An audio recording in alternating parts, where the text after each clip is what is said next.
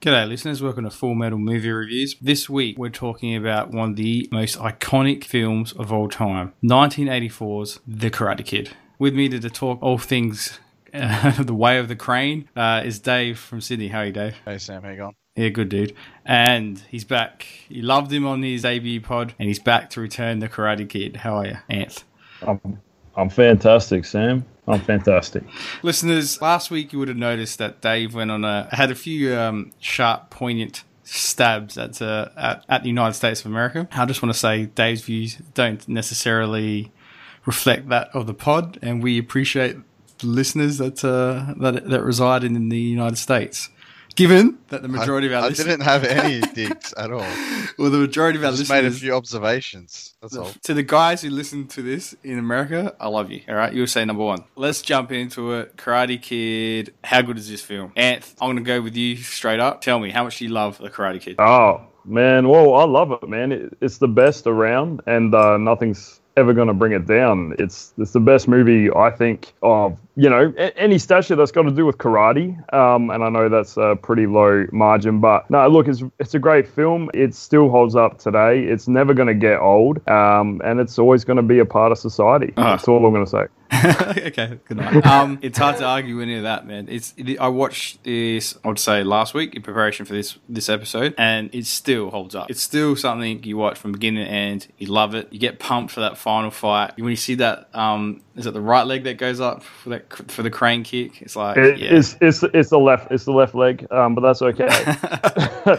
Which is the one that goes up with the knee? Is that the right one? And he kicks with the left? He's meant to kick with the right, and the left one goes up. Yeah, right. Well, the whole perspective, it's all been warped by a lie.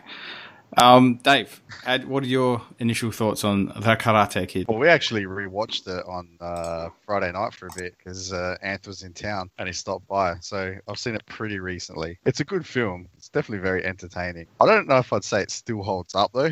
I'm ready to argue that with you, but I'll let you keep speaking. Look, it's an enjoyable film. It's pretty awesome. Miyagi's a great character. I think the character developed for that is really awesome. Yeah, I don't know if Daniel's really the greatest character of all time after watching it now. Oh, get fucked. What do you mean? He's a jerk. It's just a jerk. He's a jerk. Nah, you see, he's not a confusing jerk with New Jersey wisecrack or cracking, Italian American. I don't think so. Like, you can definitely see domestic violence perpetrator. The way he's just like so aggressive. Are you all right or what? He's just a bit of a jerk, man. Like he's Dave. This is the 80s. He's a bit, and he's a jerk. Yeah, I get it. All problems are solved with violence. It's the 80s. It's how it works. Can I just want to jump in there. He's not solving the problem with violence. He's defending himself in karate. So if you look at it, he's a hot-headed young kid, like any other teenager. And I'm not trying to get hot about this. I don't know why I'm getting upset. It's a fucking movie. But he's a hot-headed young kid, and he finds his way through karate, through, a nice old man teaching him, right? He could have gone out, got a gun, I'm pretty sure that would have been easy back in the day or something, got a baseball bat and went to town on these kids. At the end of the day, he decided that he was going to defend himself, and he was going to take the right step. And he found a mentor, and he got mentored. So I don't think he didn't end up being, maybe, I don't know. He didn't end up being a domestic violence case, that's for sure. Just why is he such a jerk to her? Like, to who? What's her name? I can't remember the character's name. Okay, hold on. Wait. Character's so forgettable. His girlfriend. He's a jerk to his girlfriend, and that's why you're saying it's domestic abuse case. I said I wouldn't have been surprised if he grew up to be a domestic abuse perpetrator. The way he snaps at her and like out of nowhere, he's just like, "Fuck you," then. But he doesn't say out of nowhere. Don't tell me she deserved it. No, she didn't deserve You're gonna start playing down that road. They never deserve it. All right, far out. He didn't. Hey, I never said that. Don't put words in my mouth. But he gets beat up every day, man. If you got beat up every day, would you just be smiley-go-lucky about it? Hey, you're gonna have a bit of a short temper, surely. Yeah, but to the guys that are doing the beating, not to like girl that's being like the pretty nice man, chilling out, trying to help. Tries to do the jerk shit to Miyagi too. He's like, "Oh, well, thanks for nothing, man. Don't help me out at all. You're a fucking waste of space." And then Miyagi's like, "All right, I'll train you." Okay, well, back up a sec. He's new in town. He has no friends. He hates the fact that he's had to uproot his life. To be honest, an extremely negligent mother who has basically the worst parenting skills ever. Drops him off in LA. Anth loves her. He thinks she was amazing. He said twice during the viewing. She's amazing. She was a great mom. She's amazing because she doesn't do anything and lets him just live his life. Like if any of us came home to one of our mums with a black eye, 100% our mums would be on the phone to school. He fell off a bike, man. He fell off a bike. Yeah, okay. Anyway, let's not go that. What I'm trying to say is... She was concerned. Okay. Yeah, she was. The kid's bullied incessantly because he thinks he makes a connection with someone. He loses his new friends. This girl, every time he sees her, he's happy to see her, but then it comes with this baggage of these 5 or 6 guys that just want to beat the shit out of him. And then they do beat the shit out of him. And like any young, hot-blooded male, he retaliates when he can, and eventually just grinds him down. Where he kind of like, you know what, you gotta leave me alone because I'm sick of like just dealing with the baggage you come with, which is fine. He's not, you know what I mean? Yeah, but where did the weird like rich 2 different worlds thing come from as well? Like that's just someone that screams insecurity about themselves. She never ever alluded to the fact that his family were poor. That was completely like brought upon himself. Well, actually, it was brought upon his friends because first, in the very first, not the very first scene, but the opening scene at the beach where they're playing kickball, he said, "Who's that?" And they said, "The Hills," right? So it's already been established that she's rich. Then when he goes to pick her up for the date, the snobby parents that are dressed perfectly for that role, I might add, totally brought him down. So it wasn't brought on by her. They asked him, where you live? Like it was the general, but then when he rocked up in his poor car and everything, the general consensus, Dave, is that whole scene. That whole scene was to establish that she's rich as hell, he's not, and that her parents would rather that she was with Johnny. Yeah. Right? She calls him out on it and says, "You care more about that than what I do," and she's 100% right. Yeah, she is, but it's what he perceived from all these other people. Whoa. You forget that there's a sequel to this film, and she does dump him for a quarterback. Yeah. Well, wait. Let's get into the sequels a little bit. That's true, though. That's true. But that quarterback was very hot, apparently. And probably in the rich side of town as well. From the hills. Yeah, exactly. Well, anyway, my point is Daniel is justified in his anger with his situation, given that his only real connection in his new hometown is with a 6-year-old Japanese expat. 60. Oh. Is he 60 or 50? I don't know. I don't know. He fought in World War II, so I assume 60, but whatever. Anyway. So Dave, we really went like off shitting on it, man. I still think it's a good movie. Like I still think it's a good movie. I think like Miyagi as a character is awesome. The way they sort of get insights into him as the film goes on, you know, and you hear that heavy shit about when he reminisces about losing his wife and son, and then character sort of like the way they focus on his relationship with Daniel and the fact that Daniel doesn't have a father figure. And Miyagi references his own man a few times, and it's like you obviously get the impression that this is a sort of mentor/father figure Daniel's been missing out on. So don't get me wrong, it's a good film. Trailing back, Dave, on that scene. Did you think because when that film was getting made, they wanted to cut that scene out? Not the makers of the movie, but the producers. The executive office or whatever. They wanted to cut that scene out because they felt that slowed down the movie. You've obviously watched it as many times as I have, which is a lot. And that's one of my favorite scenes. Did you feel that slowed down the movie? Did you think it could be removed, or did you think it was a vital part? I thought it was a pretty vital part because it fleshed the character out, and it doesn't slow the movie down. I think it's actually really well placed because the movie goes at a pretty quick pace, and to have a few moments to reflect on the characters. Because it's now, like, it kind of puts Daniel's problems into perspective as well. Because then, all of a sudden he's hearing this, and you can see, like, good old Ralph Macchio there.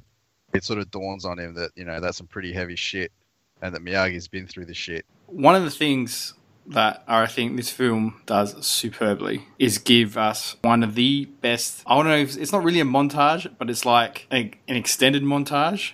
We kind of see his development post the whole breakdown of, you're just getting me to do chores. And he's like, sweep the floor. Was he paint the floor, paint the fence, whatever. And then it wax on, wax off. And after that, you see him on the boat fishing and he's teaching him how to be, get his balance and stuff. And one of my favorite scenes is when he's on the beach on those poles with a sunset. And he's just doing the crane kick. How epic is that? Just as a piece of cinematography, how timeless is that visual? It's beautiful. It'll never leave my memory. It's a beautiful scene. Oh, fantastic! One of the things I want to ask you is a man who's studied martial arts. Sorry, what did you study again? Is it? So I studied the art of Subakdo, I studied Murak Kwan, which spawns Subakdo Tang Soo Do. So I'm a second dan black belt in the art of Murak Kwan. So any Taekwondo, Tang Soo Do, or Subakdo that is still under the Murak Kwan banner, I'm a second dan black belt. Anything else, I'm just a chump. Now, so it's like a variant of karate or a variant of taekwondo. It's actually okay. It's not a variant. It's a variant of taekwondo, but it's where taekwondo originated from. You can say it's the originator, and taekwondo is a variant of that. Okay, sweet. So one of my questions to you, Anth, was Miyagi just being a jerk with the training schedule? Well, he probably just needed some work done around the house, and he thought of a way he could get a few karate lessons out of it. No, he wasn't a jerk. That style there is a very, it's a traditional way of teaching somebody something as a way to get them strong really fast. I've been known to do. Sorry. Has your sensei ever made you paint his fence, wax on or wax off his car, or sand the floor?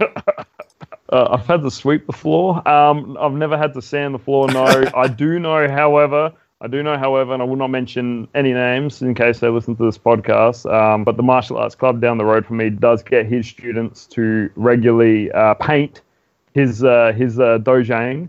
That's what we call it in Korean. So that's a regular thing. Look, to answer your question, without trying to defend the guy, I think he just needs some chores done around the house. But anyway. Because I was thinking, right, at some stage he's going to have to realize that Daniel's going to get pissed off from fundamentally just what it looked like to doing chores. So wouldn't it be a better coaching technique just to say, look, this is going to teach you a sort of like a blocking move. Painting the fence is a type of block. No. Like teach him like that straight up, and then go. No. And the way we're going to practice is you're going to do it. So just on that, the whole point of martial arts is nothing comes to you instantly. Every lesson you learn after you learn the basics. So you always fall back to those basics. So I can see it as a martial artist there, where Daniel's son is learning. He's learning the patience that comes with karate, and weird techniques to teach him. Sure, but hey, you saw the movie, it worked, and we all know films don't lie. You know what? You can't argue with results. All right, the proof is in the pudding. Dave, do you have any comments on whether Miyagi was a jerk with his training tactics or techniques? Nah, I think it's pretty. Guy needed to get some chores done, but at the same time, I think the basic premise of what he was doing was two things. Pretty much all just to echo exactly what Ant said. Teaching patience and trust, because he goes on about the whole bond thing between a student and a teacher. Basically, don't question what I tell you and just do exactly what I say and commit, because he wants him to commit. So he's building a bit of discipline and just the repetition of the action, so the action becomes second nature. The only way you can do that is if you do the exact same action over and over and over and over again. Because you got to remember, he only had 8 weeks to teach him. In 8 weeks, it's going to be pretty hard to teach someone fundamentals of a martial art to then go on and win a tournament. Well, he had some experience. I think he did karate back in New Jersey at the Y, as he said, or in Queens, or wherever he's from. He took like 2 lessons, and he was doing kicks out of a book. Yeah, but everyone knows how to punch and how to kick, and you can teach that in a second. It's all that other stuff that's important. And to Dave's point, he only had 8 weeks, so what better way to build muscles than some old school manual labor? Good point. Guys, now we're going to go to the other side of the coin. We're going to go look at the Cobra Kai, right? And I'm going to ask you guys, do you think John Kreese's techniques of no fear in this dojo, do you think that was appropriate sort of methodology? Yeah. No, look, yes. I've been taught by military style martial arts instructors who may have watched the Karate Kid or not, I'm not sure, and decided to take the Cobra Kai approach. And it's very much like that. However, we're not, beating each other up and like killing each other in the class.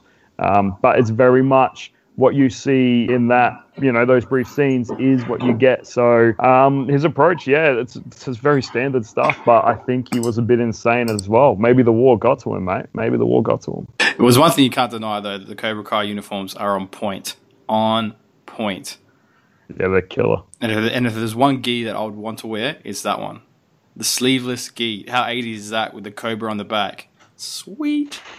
Sweet. Anth, I could see Dave being a Cobra Kai in his youth.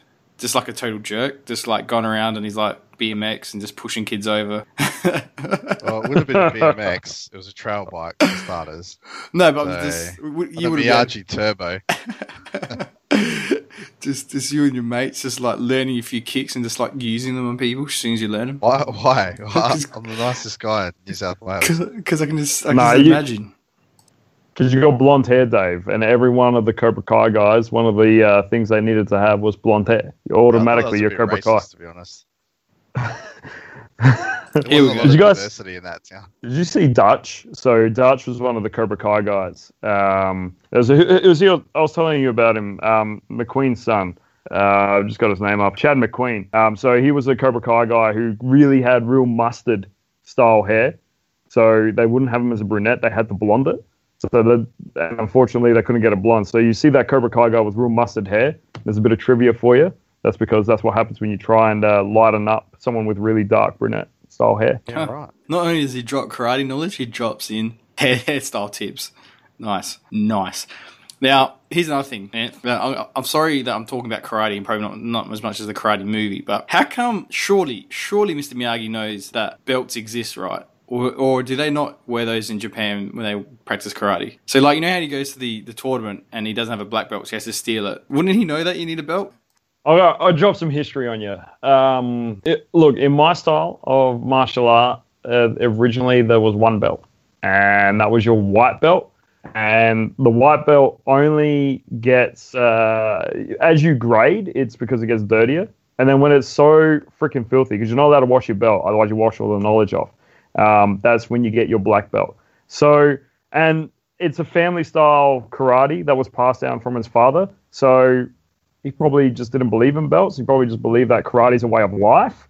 And in Okinawa, people do two things, karate and fish. So it's probably just a way of life. They train every day and they don't worry about belts. So they're training from birth to they die. What's the point in having a belt? Fuck. Insights. That's why we got him on. Dropping knowledge. Never thought about that. Here's another thing, though, I want to run past you. Daniel-san, as a reward for being a good student and helping Mr. Miyagi, I guess it's kind of like a two-way street. Help Mr. Miyagi connect with someone as well as Daniel can connect with him. He gets a choice of one of the cars. So earlier I asked if you thought Mr. Miyagi was being a jerk, but then if he was always going to give him, or if there was the payoff of a car, do you reckon he was too generous? Because that car would have been worth a lot of money. That was a 50s car, so back then in the 80s, it would have been worth at least 30 grand or whatever. To a poor boy like Daniel, that's cash. That's bank. Well, like Dave said, he's known for 8 weeks. Yeah, but it's his birthday present, I guess. And Miyagi just has him sitting there doing nothing. Maybe he wants to avoid a lawsuit later on. So he's like, okay, I'm going to screw this kid's back and wrist and everything. So I'll just give him a car just to compensate. I don't know. That was a joke. What car would you take? Honestly, I didn't really pay attention to what was there. But Miyagi himself was driving around a pretty cool pickup truck. So I probably would have just said, I'll just take your truck. I knew you were going to say that. Why? I knew you were going to say that. I'm the common man, Sam. Come on. You know me. I'm not about flash. I'm about practicality. I could put stuff in the back, drive around. It'd be great. Dave, what car would you take? That's a tough question. That's actually really tough. The yellow one, black one, or the station wagon? I'm surprised you passed up the station wagon, Ant. Yeah, well, I want the pickup. Fair enough. You want the shittiest, oldest car. Actually, I would have gone the convertible. I would have gone the convertible. I would have gone the black one. I wish I knew what the models were. I actually do have to go check that again. Because every time I watch that movie, I'm always like, fuck, I wonder which models of car those are. Well, you know what, Dave? You're in luck because it's 18, sorry, and we got the magic of the internet. So let's Google this. What cars does Miyagi have in Karate Kid? Let's have a look. I'm sure this is making great radio.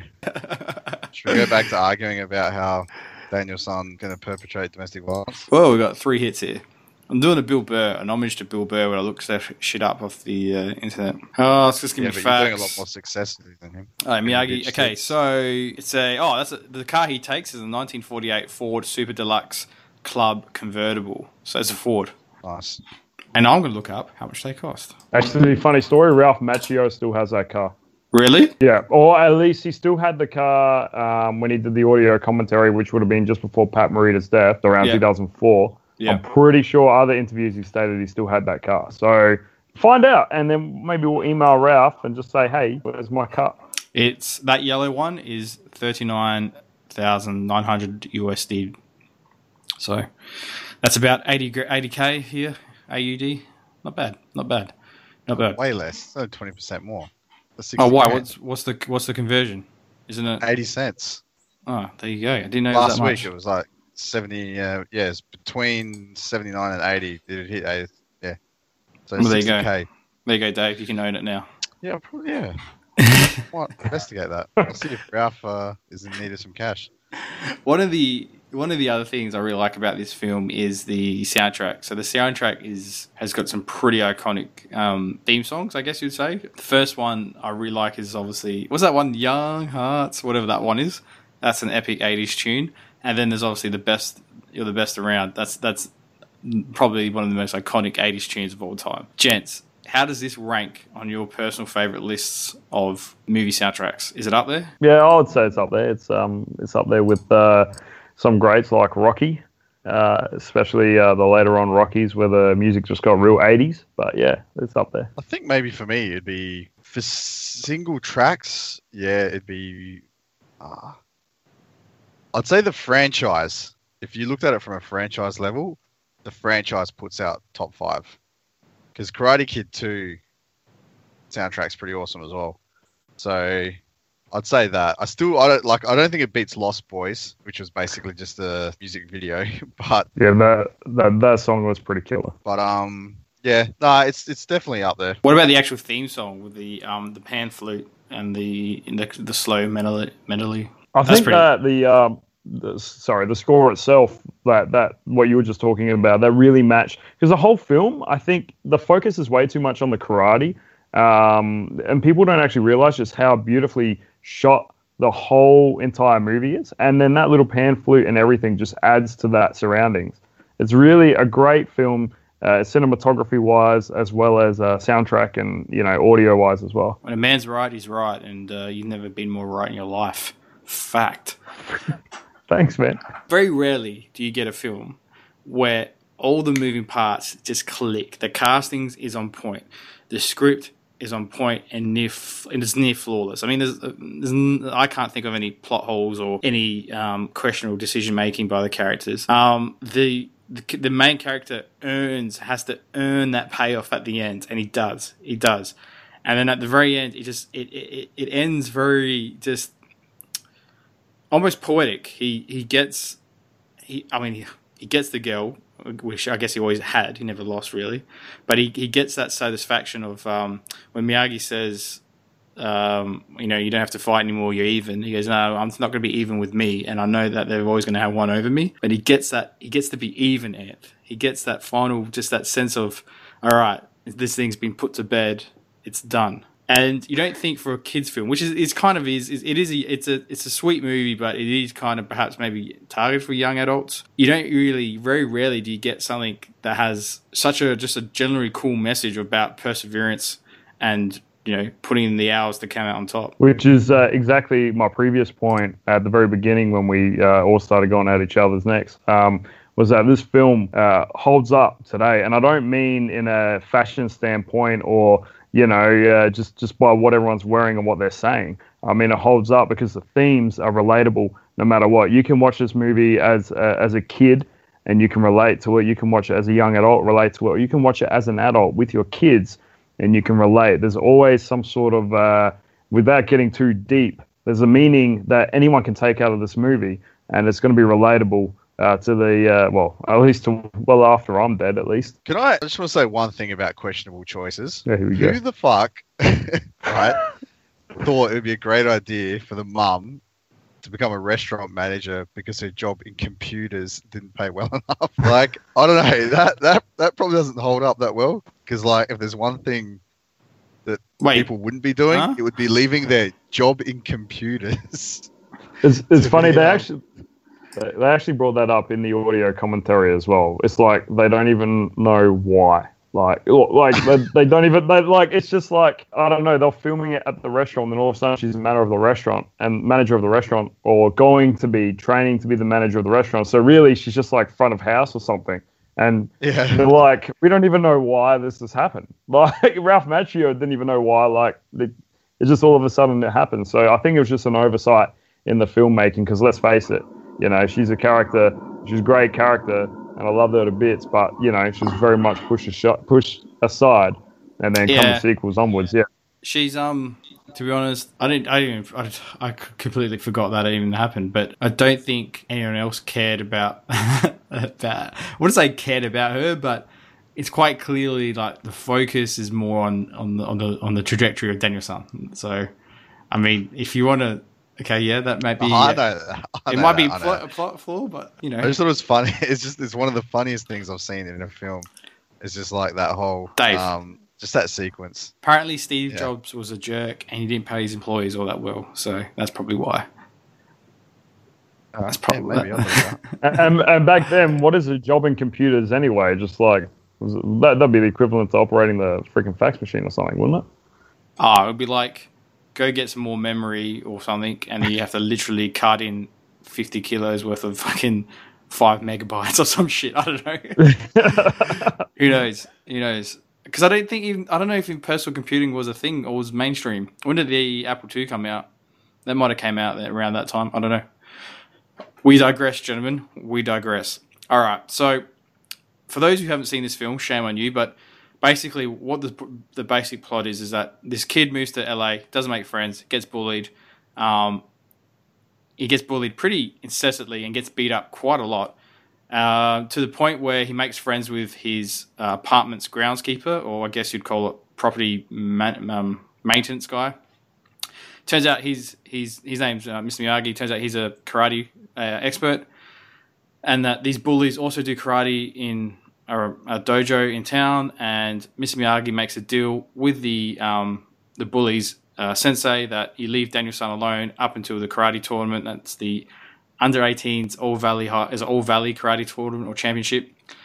At that point, we'll fight, and whoever wins. So let's get to it. The under 18s All Valley Championship. Ant, you've been in karate tournaments. You fought in karate tournaments. I've seen you knock out people in karate tournaments. How the hell does that karate championship get so many people in attendance? And where the hell do they get their marketing budget from? Hey, look, the karate tournaments, the couple I've been in, we've had a fairly big crowd. You know, there's been at least 10 people around when I've been doing my thing. I don't know, maybe that's a big thing in the valley. You know, I got no actual answer to your question, mate. Next one, move on. But that's the one thing that probably takes me out of this film a bit, is that sort of stage. I mean, granted, it's probably only like 2,000 people, right? But the way it's almost like they got the marketing of like MMA, because like when you look at karate MMA tournaments used to be big. Karate tournaments used to be big, Sam. Back in the day, it used to be big because you got to remember too, there wasn't that many schools like there are now. MMA wasn't a thing. At the time, karate was big in the 80s. It hit a boom around that time as well. So, you know, everyone wanted to do it, and there was limited places they could do it. So the tournaments were big. So it's not too far out to think that a karate tournament could bring that many people, because you have that many people in attendance, plus their families watching. So, I think that's, it's realistic. I mean, it's not realistic now in this day and age and around our town, but, you know, it is realistic for that time. Okay. I guess nobody has iPads. No, they don't. All right. Okay. Dave, would you attend the under 18s All Valley Karate Championship? Yeah, I would actually. 100%. It seemed like there was some pretty solid hits that happened there, and I mean, I think I'd rather see the All Valley like open adult comp, but I'm sure the under 18s would be just as good.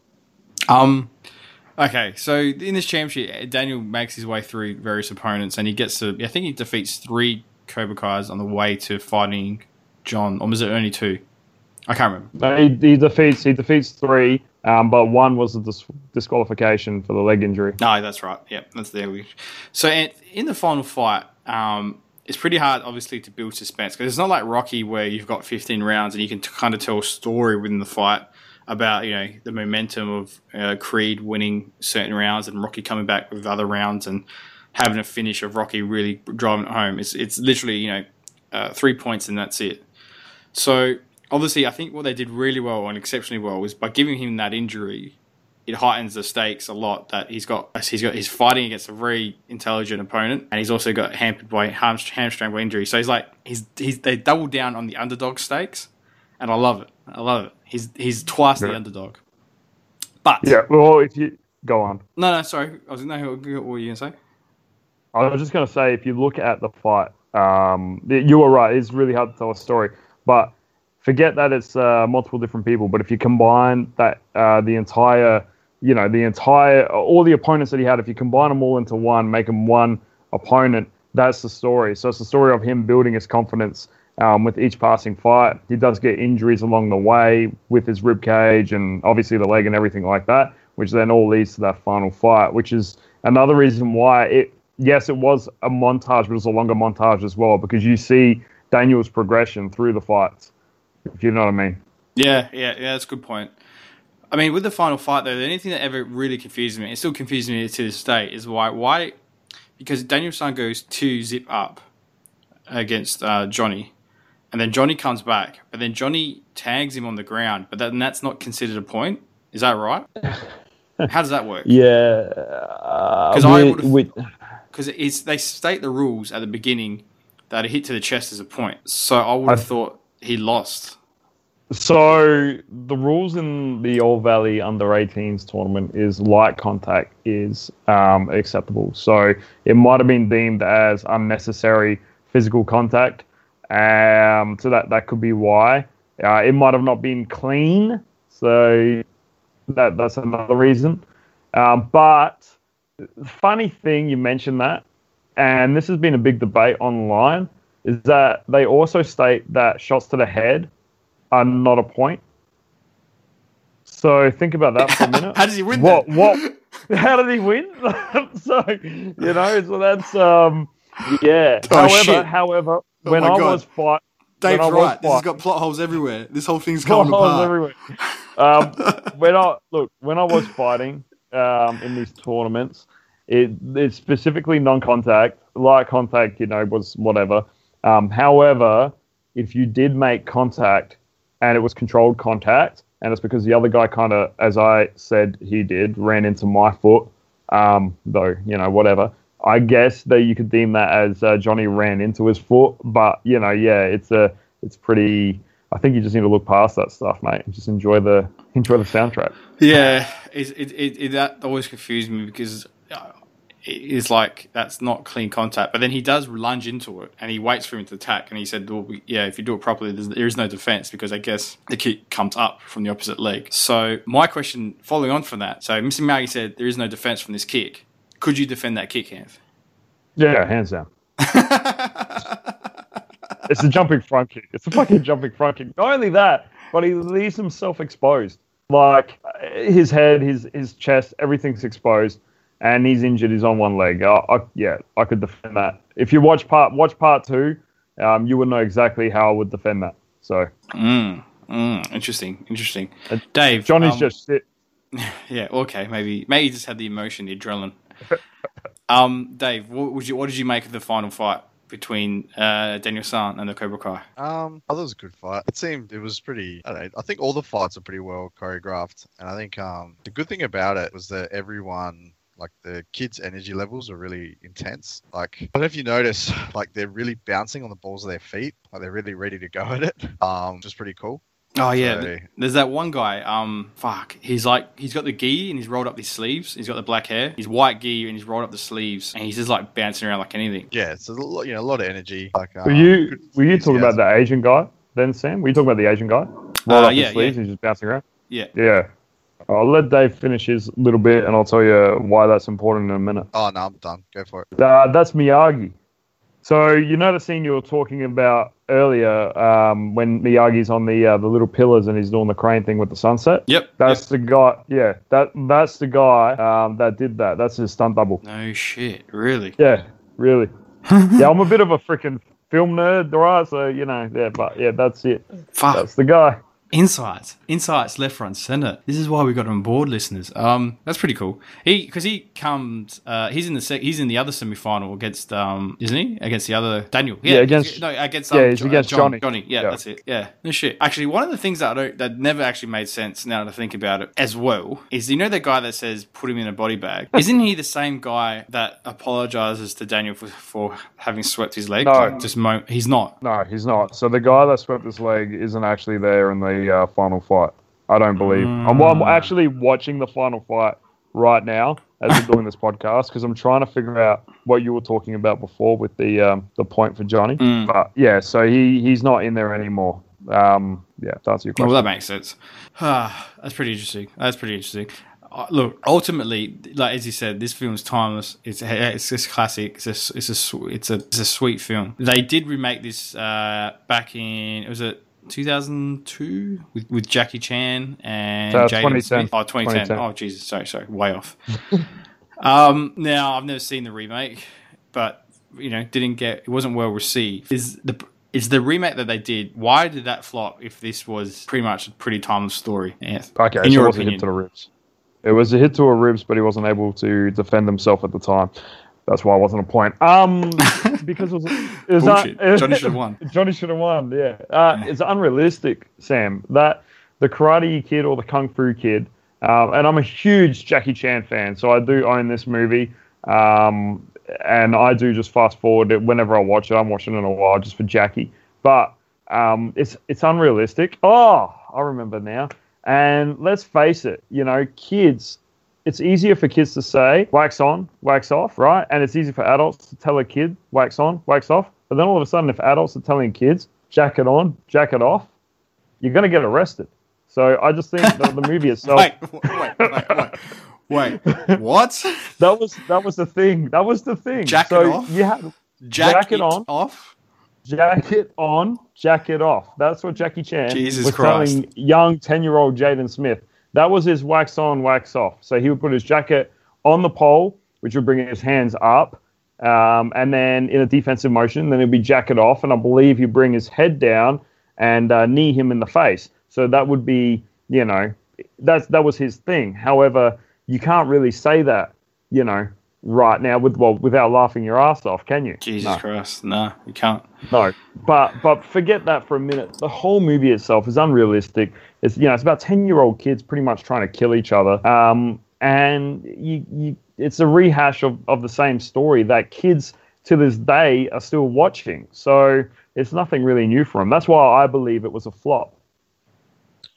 It was also pretty boring. Oh, you see it too, Dave? Yeah, I have unfortunately seen that film. It's one of the worst films I've seen. Like, it's just terrible. Like, the whole thing. The kids were way too young. Yeah, it didn't really make sense at all, that storyline. Wasn't it? I don't know, yeah, and I don't know why they did call it, like, why they did try and, like, if you're going to just, it should have been called Kung Fu Kid, and it should have been just maybe a completely different story altogether. Don't try and rehash, because it's not going to work, especially like that type of story.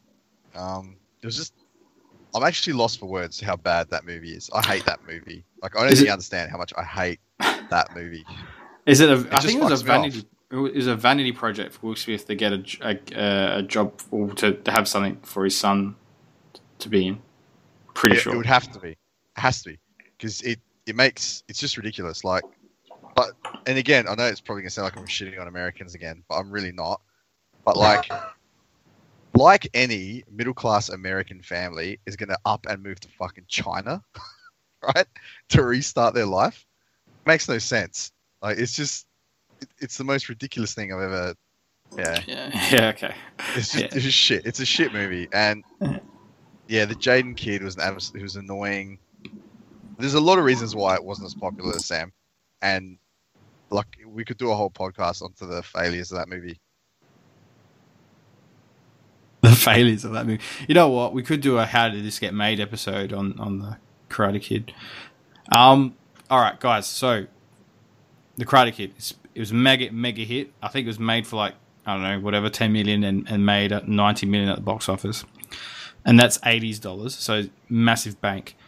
Spawned 2 sequels, Karate Kid Part 2, Karate Kid Part 3. Out of the saga, I don't think we'll worry about reviewing Karate Kid 2 and 3 in separate podcast episodes. You never know, we may do if we run out of ideas or movies to watch. But out of the 3 films, which one is your favourite? Sentimental favourite, or just whatever favourite? Anth. Just before you answer that, Anth, can I ask, when you say that it only spawned 2 sequels, are you forgetting about... Oh, don't. You're just about to take away my punchline, you motherfucker. Okay. Are you totally ignoring that? Hilary Swank, all right? She did a good job, all right? And that was my favourite Karate Kid. That was my favourite.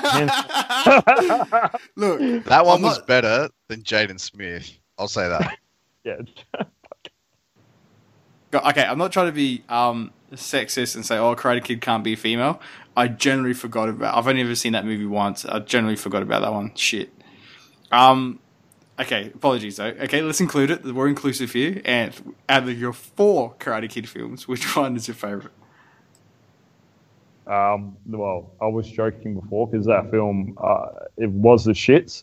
Yeah, Part 1. Part 1's my favourite. Then 2 and then 3. In that order. And Dave? I don't know if I'm going to sound contrarian here, but I think 2 is better than 1 as an overall film in its epicness as well. It's one of the few times a sequel is, I guess, better than the preceding film. So I'm going to go 2 and then 1. 3 I've only ever seen. I think I've seen twice. It was always a bit weird, that one, to me, because 2 was such a good film. So it never seemed like they were ever going to be able to follow up 2 very well. So I was just like, no. Dave, guess what? What? You're not contrarian here because I agree with you. I reckon 2 is the superior film. But I don't think you can't enjoy 2 without having gone through that journey of 1. So it's almost like it elevates it because it goes. There's one quote in that film where Miyagi goes, "This time, this fight's not for points; it's for life." Yeah, and he's doing that. He's got that special drum technique. He's in that setting of the castle. Epic fight. It's fucking amazing. It's an amazing film. One of my favorite parts is the, I guess, learning about Miyagi through others, how others see him. So you just learn that this guy was always on the up and up, and he always had respect for his family and his friends, and he didn't want to bring shame on Sato, so he had to leave. So it's like, even though his friend was kind of being was a dick to him, he just, to keep his honor, he left, or Sato's honor, he's left. So I just feel like because the stakes get elevated to literally a life or death situation, it brings that, it just makes it for me all the more enjoyable. Part 3. Now, Part 3 is a good film if it was a sequel to Part 1, if that makes sense. Because if you look at the linear trajectory of this film, it doesn't make sense that Daniel-san goes from a karate tournament to then fighting in the real life for life and death, and then going back to a karate tournament. It probably would have made more sense if he just then had to face another, John Kreese's psycho mate's Psycho Karate Kid. Then the final one gets elevated to a life or death because ultimately the guy's fought for keeps in real life. What the fuck does he care about this karate? You know what I mean? Besides the bonsai shop, like, you know what I mean? Like grow up, guys. Because you either fight this one fight on this one day, or you fight every day for the rest of your life. To quote the film, that's why he cares. Okay, so if you put those three bad guys together, Ant, the bad guy in Karate Kid 1, the bad guy in Karate Kid 2, the bad guy in Karate Kid 3, who do you reckon is the best opponent for Daniel San? As in the ones he fought, right? Because the bad guy in Karate Kid 3 to me is Terry Silver. Oh, okay. Not so much. The guys he fought. Yeah, the guys he fought. Chozen in part 2, he's the best. Part 2 had the best fight out of all the Karate Kid films. So was that your question? I wasn't really listening. Yeah, that's the question. Okay. So that's what I mean. If Chozen is the bomb, and he defeats him, like, I don't know, it's hard to get that invested, and it's really weird because, what's his name? Daniel San is quite clearly no longer a kid, and it's quite clearly he's a bit puffy in the face, so you can tell he starts boozing. He's living off that Karate Kid money. He's pretty happy. You know what I mean? Maybe doing some blow. I don't know. Ralph Macchio can tell you more about that, but he's you know what I mean, and the relationship with that girl, it's weird that he goes from the love he has for, what's her name? Sorry, I forget her name. Ali or Kimiko? Yeah. Yeah, Kimiko. So it's a bit weird that he goes from, like, it kind of makes sense that he would lose his high school flame, but then when he has a connection with Kimiko, like, how good would it have been if Karate Kid 3 was him still in Okinawa, and then, like, some dickhead from the Mithuri base, he has a son, and he's been, like, bullied by some jerk kids on the island, and then he has to train him. Oh, that would have been such a sweet film. Anyway. But yeah, that's why I prefer number 2. That's why I like number 2 as my favourite. Yeah, out of the lot. The only thing I don't like about number 2 is that, I mean, to me, it downgraded the relationship that really epic scene in part 1 that Miyagi had with Mrs. Miyagi. That's the only thing I didn't really like about that, because at the end of the day, he left Okinawa because he's madly in love with, this girl that we didn't even know about, and that was, scheduled to marry his best friend. But that wasn't Mrs. Miyagi. It would have been better for me if that was Mrs. Miyagi and they did actually escape, and then the events from part 1 that he talked about happened. That's the only thing I don't like about that movie, to me. It just kind of downgrades that whole scene from part 1. Yeah, I get what you're saying. Yeah, it kind of maybe... But it's still his wife. He still loves his wife, right? You're not going to not love your wife. Yeah, I know, but I think Miyagi is, like a one-woman guy, but now it's just broken.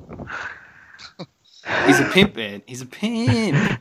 P-I-P-P. Cool. So, well, I don't know. We've been going for about an hour-ish. Guys, do you want to have any final thoughts on the Karate Kid saga? So, from what you're saying, though, would you then, do you think it's a bit of a Rocky situation where part 1 and 2 could almost have been one film, like one epic story? It is. It really is, because you don't...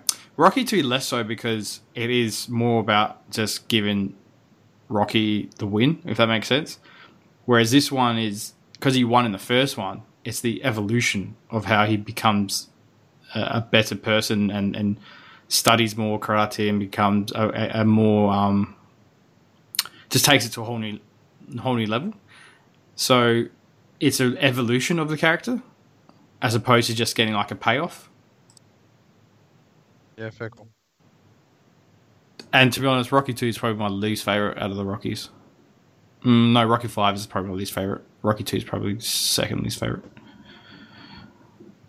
Because that literally was just giving Rocky the win, you know what I mean?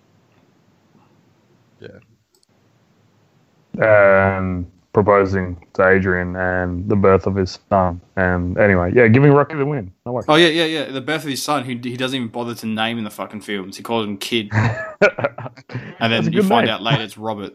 Yeah, cool. Or maybe Daniel was actually the Karate Kid. He was named Kid. No, that's bad.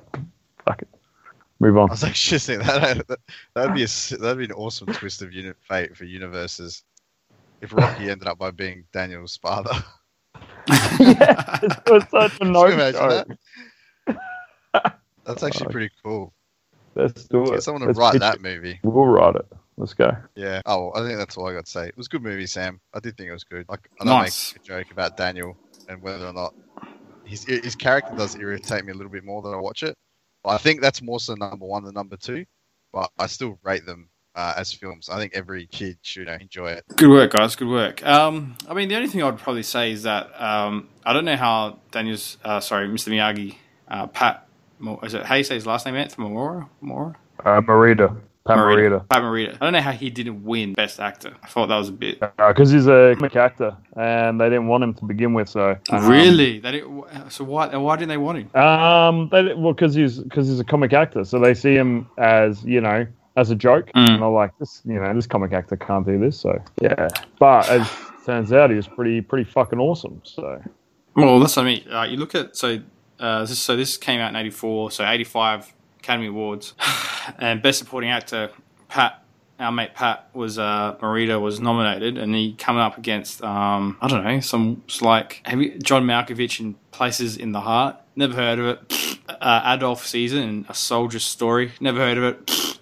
And Haying Sake Ngor, I don't know who that name is. The Killing Fields. Now I've heard of The Killing Fields, but quite clearly, Pat, that's the Karate Kid, man. He has to be, surely, when you look at those the people he's up against, he was a shoo-in, I would have thought, for that award, but oh well, poor Pat was robbed. All right, listeners, that's all we've got time for this week in Full Metal Movie Reviews. As always, you can find us on Twitter at FMMRpod. Dave and Anth are both on Twitter. I'll make sure that they're atted in my tweet when we release this episode. Gentlemen, thank you for your time this evening.